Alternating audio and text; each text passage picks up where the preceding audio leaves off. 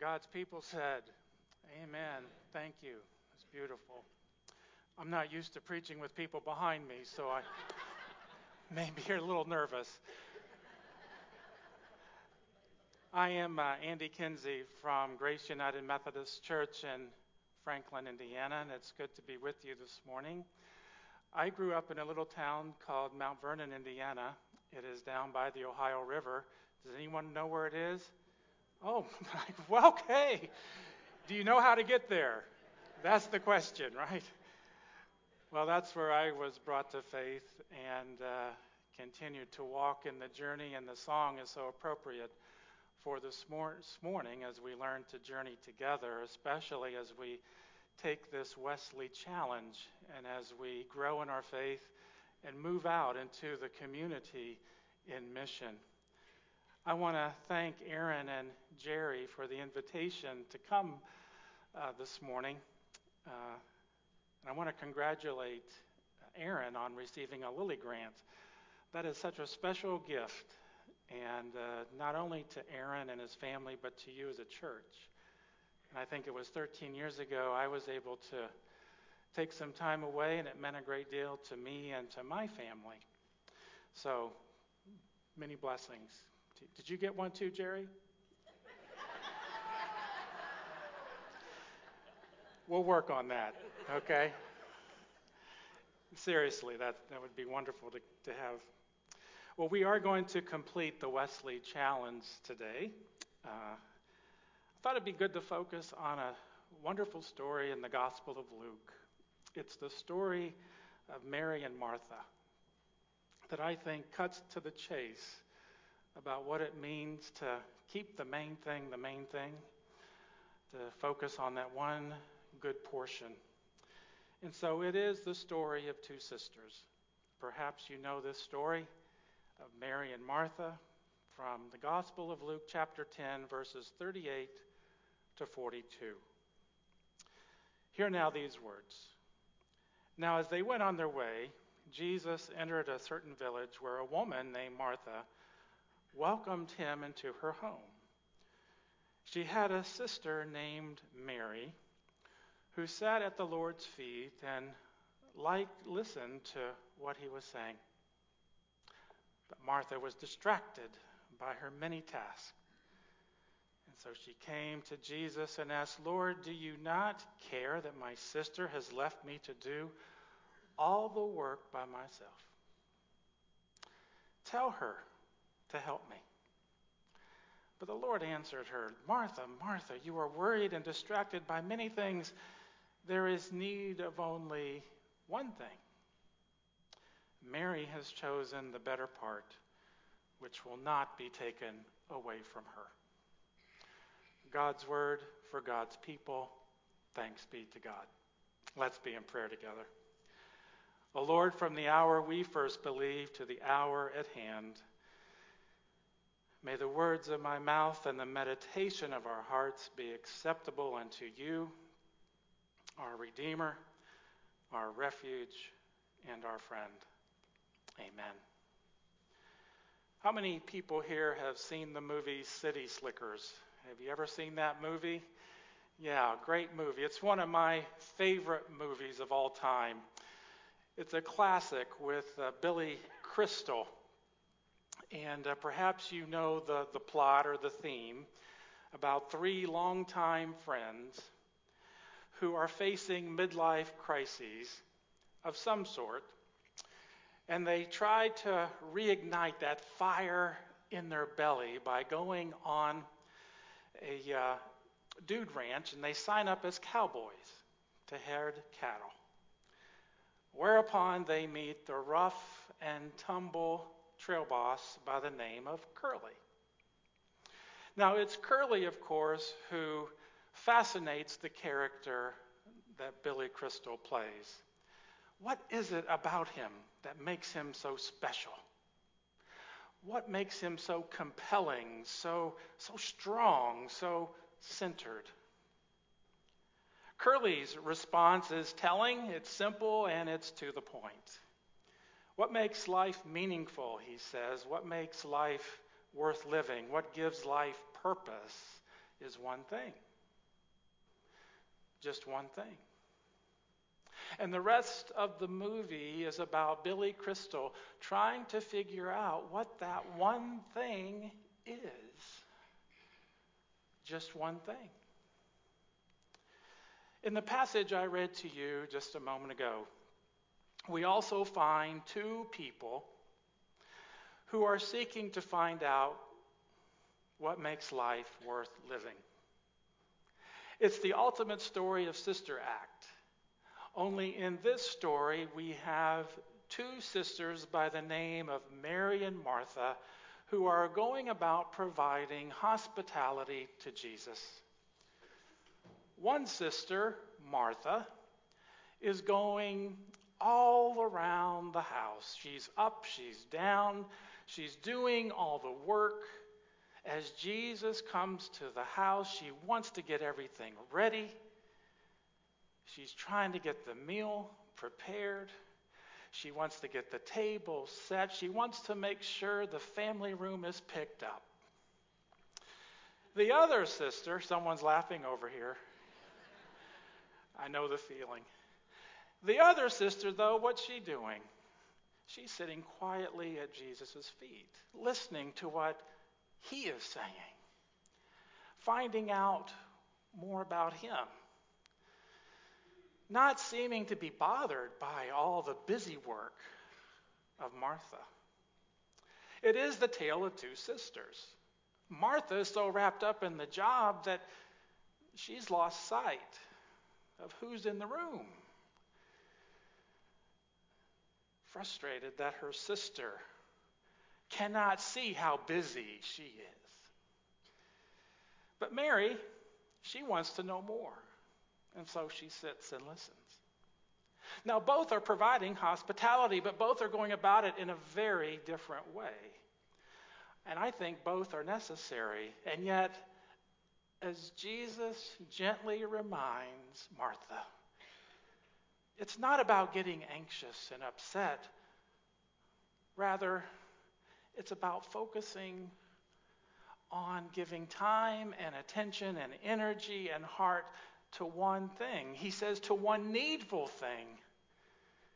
That is, it's about one good portion, Jesus says. It's not about running around and doing this, doing that. Rather, it's about focusing on Jesus himself, the good portion. Now, over the last few weeks, you all have been focusing on the Wesley Challenge. And I applaud you for that. What a good thing. And when I read through the book that you're reading through, I was struck by the way the author went about providing this framework for the Christian life. A framework of moving upward, and then inward, and then outward. And he pretty much lays out how the Holy Spirit, God's Spirit, works in our lives, taking us from one state to another state and then out into the world, all in the power of the Spirit. The movement that the author describes points to one thing, to Christ. The Wesley Challenge is really about learning Christ and who he is and what he did and what he's about. It is about keeping the main thing. Learning amidst all of life's distractions to concentrate on God's great love in Christ poured into our hearts by the Holy Spirit, whereby we let him affect us at every level of our being. Focus on the good portion. Learning Jesus means learning to sit at his feet, paying attention to him. It's why I really liked reading those last questions in the book. And I appreciated how he draws our attention to how our attitudes, our demeanor, our character, our disposition affect how we go about relating to other people, practicing our mission. I really liked how he connected these questions to relationships. Because mission, dear friends, is all about relationships. At work, in school, in family, in church. It's about how we share in the love of Christ. And I sense throughout these last few portions of the book that he really wanted us to examine ourselves. As Paul says in Romans, to not think more highly of ourselves than we ought to think.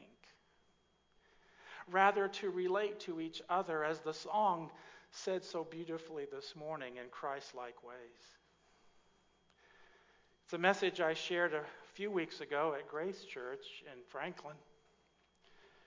I said it is a missionary imperative today that the church, especially in North America, embodies a Christ-like spirit. That it carries out the character of Christ to live a virtuous life in Christ amidst a culture, dear friends, that I believe has lost its way. For why would anyone want to be a part of a church that does not live any differently than anyone else? Why bother with such a thing? It is a missionary imperative to bear the fruit of the Holy Spirit, of love, joy, peace, patience, kindness, gentleness, faithfulness, generosity, and self-control. Or let's put it the way John Wesley would put it. It is a missionary imperative to walk as Jesus walked and to have the mind that was in Christ Jesus. What the Wesley Challenge does is simply recenter us on that very point. And the last section of the book is about the outward movement of the Spirit and how the Spirit takes us out into relationships with others. Now, the word that we use today for this kind of mission focus is the word missional. It's a buzzword now. The word missional, and it simply means how we relate to other people in terms of our Christ-like character. How are we being a faithful presence of Christ wherever we are? When persons think about this church and this community, what comes to their mind? What's the first thing they think about? How is First Church Noblesville seeking to live into God's very mission of reconciling all things to Christ? In our current cultural climate, this is a challenge. This is huge. For we live in an age of constant distraction, division, and fragmentation. I can't speak for you, but I know how distracted I get every day. Does anyone else here get distracted with what's going on, or am I the only crazy one? Gosh, I go down this direction only to get thrown off and go over here. And before I know it, I'm out of whack. I don't know where I am. I'm lost. I get hit from here, hit from that side. And I'm no longer centered on who I am. And I become fragmented and divided even within myself. Last year during Lent, I did something. I gave up social media. Have you ever done that? Do it. It's a great thing. My kids, who are all grown, were saying to me this, Dad, too much FOMO. I go, what's FOMO? I said, watch your mouths. And they said, it's fear of missing out, Dad. You're not going to miss out anything on Facebook. And you know something, during that 40 days, they were right. I didn't miss a thing. And I hope you can do that too. The word that John Wesley uses for this kind of condition, this kind of a state of affairs, is the word dissipation. Hence the title of the sermon, The great dissipation. Is anyone here suffering from dissipation? I hope not. I know a lot of Christians who suffer from something else, but that's another sermon. Wesley worried that the people called Methodist were becoming distracted from the main thing. That they were focused too much on wealth, too much on material things, too much on activities, too much on this, too much on that, rather than on Christ. And as Wesley saw it, the Methodists were forgetting God and forgetting how to practice what brought them into the very presence of God. And he was concerned how this changing economy of his day, of how they were becoming dissipated, distracted by all the things that were happening. It was a time of tremendous cultural change. The economy was shifting. People were migrating. And there was uncertainty in politics. Sound familiar? Now, to dissipate also means to evaporate, to dissolve, to melt into thin air. And John Wesley was concerned that the Methodists were losing sight of their first love and simply blending in with the rest of society. They could easily disappear. And he could see that they no longer had fire in their bellies, a passion for Christ, for mission, for embodying Jesus' own character. Instead, as he would put it in another sermon, they would become a part of the walking dead, going through the motions without the presence and power of God. Read carefully that last section, and you will see that staying focused on the outward movement of the Spirit of the Christian life assumes that you're staying connected to Christ, that you're staying alive in Christ. And you do that, dear friends, by practicing your faith in small groups. You participate in mission and outreach, worship and sharing in the Lord's Supper, living out the virtues of the kingdom of God wherever you are, sharing and giving and fellowship and prayer. But above all, you keep the main thing the main thing. Pay attention to Christ and sit at his feet. Even go about bragging about Jesus. Like the little girl in Sunday school one day, whose parents asked her how things went in class and what the teacher's name was. And the little girl said, "I don't know what her name was. I don't remember." "Well, what do you remember about her?" Well, the little girl said, "I think she was Jesus' grandma." Now, why do you think that? Because all she did was hold up a picture of Jesus and brag about him. Well, dear friends here at Noblesville First, may that be so with you. Keeping the main thing, and paying attention to the good portion, to Jesus Christ himself. Amen.